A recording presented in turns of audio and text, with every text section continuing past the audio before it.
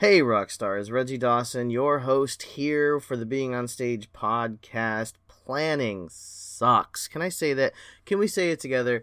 Planning sucks. Why am I saying this? Well, for one, first, this podcast is all about performing on stage, improving your connection with your audience, building your fan base. But I gotta tell you, I get my inspiration from everywhere. Today, it just happens to be from my daughter. We're switching to homeschool, actually. Full homeschool. We're going to teach her ourselves, choose our own curriculum, and all that good stuff. But the planning piece of it is quite the nightmare. I've never been the planning type of person. I mean, I used to plan here and there when I did shows, and believe me, lesson learned. That's one of the reasons I do this podcast, is to share the lessons that I've learned through 12, 15 years of something like that, at least 15 years of performing. So I have lessons that I've learned, and now I also pull lessons in from all sorts of aspects of my life and, business, entrepreneurship, performing, artists, quotes, philosophy. Today, it's homeschooling a 14-year-old. So, movie TVs. We also talk about that stuff too, movie and TV shows. So it comes from everywhere. Today, it happens to be from planning my high schooler's homeschool curriculum. I don't know if you know anything about homeschool, but here in Florida where I live, we can homeschool our student as long as she is evaluated on a yearly basis, and we keep a portfolio showing that she has done work in the subjects that she is required to. We can transition her back into public school if we chose to. We're thinking about doing that her senior year, just so she gets that full senior year experience, but we don't know what the world's going to be like in 3 years, let's be honest. So planning this has been, oh my God, I'm telling you, I just cracked open to start planning it last night, and I already wish I started in June, because it's July 24th, by the way. The reason why is because there are so many planners to choose from. There's free planners, do-it-yourself planners, create your own pages, buy pages, all sorts of different stuff. And there's all sorts of different ways you can do it. You can block it out by day. You can block it out by hour. You can have mornings and afternoons. You can have, I can't even describe how many options there are to plan stuff. Now, if you're a planning type person, if this is something that, if you plan, like I work with a girl, and she is obsessed with planners.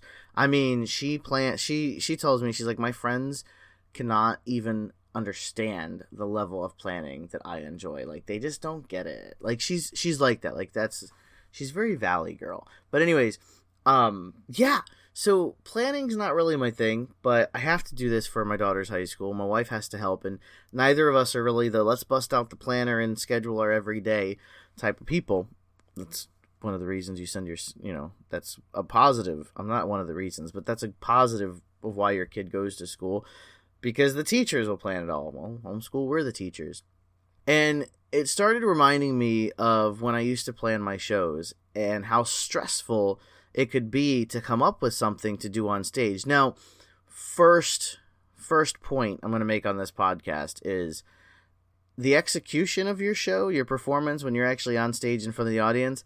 That is everything, but it is half of everything if you don't have a plan.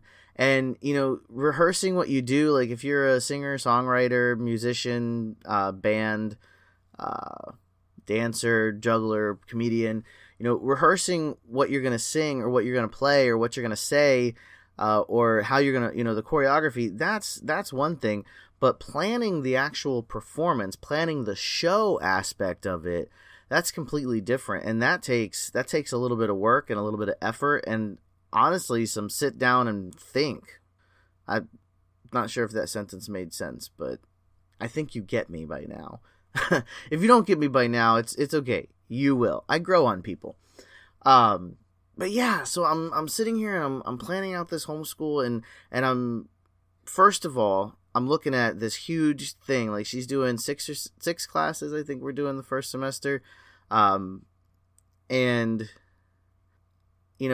5 days a week and 8 hours a day. So I don't know if it's 8 hours. It's probably like 6 hours a day, truthfully, because, she's not a full-time employee. She's a student.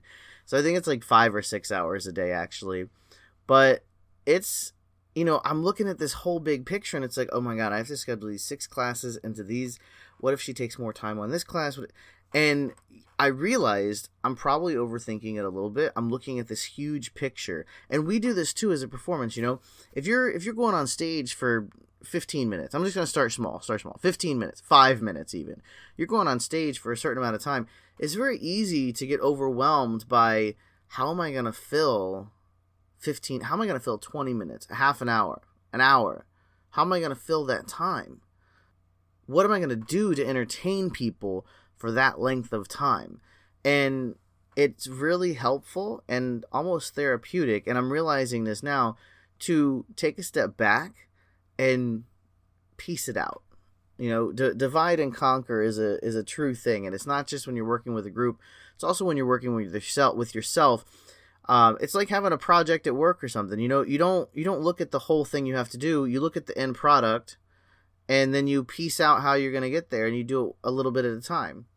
Same thing with a performance. Same thing with this homeschool thing. I got to look at it one course at a time, one day at a time, one thing at a time. You got to look at your performance as, if you're doing more than one number, let's say you're doing 15 minutes, 4 numbers, we'll call it that. Whether you're dancing, whatever, it's 15 minutes, 10 minutes, whatever. 10 minutes is probably, we'll do 10 minutes. I'm sorry, I'm indecisive today. So we'll do 10 minutes. So you got 10 minutes on stage, piece it out. Even if you're doing just one song, whether it's choreography or even if you're just doing a 5-minute set as a comedian or a speaker, whatever it is, even if it's that short, piece it out. What do you want the beginning to look like? How do you want the middle to feel? Where's your power? Where's your climax of your set? Where's that going to fit in? How are you going to make that the climax? I've always find it helpful to locate the climax and start there. That's where I usually start my plan is, so I would listen to a song probably 2 and 3 times, and you really only it shouldn't take you long to figure out where your climax is. If you can't figure out where your climax of your show is, chances are you don't have one, and you will need to create one somehow. So in music's probably the best example I can give. In music, it's that point in the song where it's just like, boom. It's usually after the bridge. Usually the bridge leads up to the climax, or it's just before the bridge. It's one of those two. It's right around the bridge. And for those of you that don't study music, it's verse, chorus, bridge. I think, maybe, whatever. It's verse, chorus, and then the bridge, and then something happens. Usually a key change or something like that amplifies it. And for dancers, same thing. Usually with dancers performing to music, so you have to use the same thing. Comedians, it's normally like the end of your joke. Your climax is usually the end. Comedians, speakers, same thing. Your climax is probably about 5 minutes before the end, because then you start wrapping it up and everything. But that climax is that point when your audience goes, whoa. That's what you want. So I started the climax of the show, and I work backwards. How am I going to get there? What am I going to do in the beginning? Actually, I don't work backwards. I go from the climax to the beginning, and then I fit the two together. And I usually try to have something interesting happen between there. Whether it's, an interaction with the audience, whether it's a certain interaction with anyone else on stage with you, but try to have something interesting happen between your beginning and your climax. Like, that's where things get entertaining, because when you start at your beginning of your show, that's where you want to introduce yourself, so it's got to be a little powerful. And then your climax is the point that really leaves them going, oh my God, I need more of this. Okay? Everything in between is a build, is a connection between the two. So you should be powerful in the beginning, and then kind of start a little bit lower, and then continue to build towards that climax, and then that's the big explosion of the whole set. So as you're planning this out, you have to plan those things. You have to plan what you're going to do in the beginning to introduce yourself to this is your first impression with your audience. You have to kind of have a little plan for how that's going to work. And then I like to plan out at least half of what's in between, but there's also something to spontaneity, and it's very authentic to not have every second planned out. Now, obviously, if you're a dancer, that may not be the case. Comedian, same thing, may not be the case. But even comedians and speakers, it's really good to have some sort of improvisation on stage, and you'll feel it. And the best thing I can tell you is when you feel like there should be an extra word here, or maybe you should hit the note a little higher, or maybe you should let the audience, whatever you're feeling as improvisation on stage, don't shy away from it, because that's your creative self in real time wanting to step out into the light. So don't shy away from that improvisation. You'll feel it on stage. Oh, you will absolutely. If you've planned at least half of your set the way I'm telling you to, you will feel the improvisation come out on stage. And I'm not saying to switch completely to improvisation, but it's okay to improv for, 5-10 seconds or so, and then get back to what you've planned, because you have two creatives in you, okay? You have the planning creative, which is the vision, and then there's also the real-time creative, and that's the one that wants to come out in the improvisation. So, right now I'm focused on more of the vision creative, but I also don't want you to be afraid to let that real-time creative improv guy or girl or woman come out. So a few tips to help you get started in your planning is, I mentioned at the beginning, step back, piece it out, look at that climax first. Find your climax. How do you want the beginning to be? What are you going to fill that space in between with? Those are some questions just to ask yourself. Now, for me, when I was also planning it, I would take into consideration what I'm going to look like. So my outfit that I'm going to wear. That's another part of planning, is what is the audience going to see on stage? What is the audience going to feel on stage? And do not be afraid to step back during rehearsal and actually sit and write. What? Sit and write? Yes, sit and write like you're actually planning something, like an outline of an essay almost. You remember outlines. You hated them. We all hated them. Brainstorming, outlines, rough drafts, all that crap for essays. That's kind of what you have to do for performing, though. I used to sit at a table and just listen to music, that usually the songs I was performing, over and over and over again. And I would jot down like a timeline almost what was going to happen when. There were gaps for improvisation. Yes, I planned my improvisation most of the time.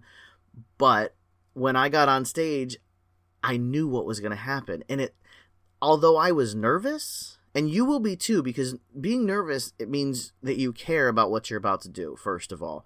It doesn't mean you have an acute sense of stage fright. It means that you care about what you're going to do and what you're putting out there. And you should care. But although I was nervous, and you will be too, I was confident in what I was about to do because I had it planned. And I'd go over it in my head and over and over and over again and everything. But it was planned, and I knew what I looked like, and I knew what the audience was going to see. I knew what I was going to make them feel, and it was all there. And that's what you need to do. And listen, if you need a little help planning your next show, or if you want to set off and plan your career, let's work together. Hit me up on my calendar. Jump on beingonstage.com/calendar.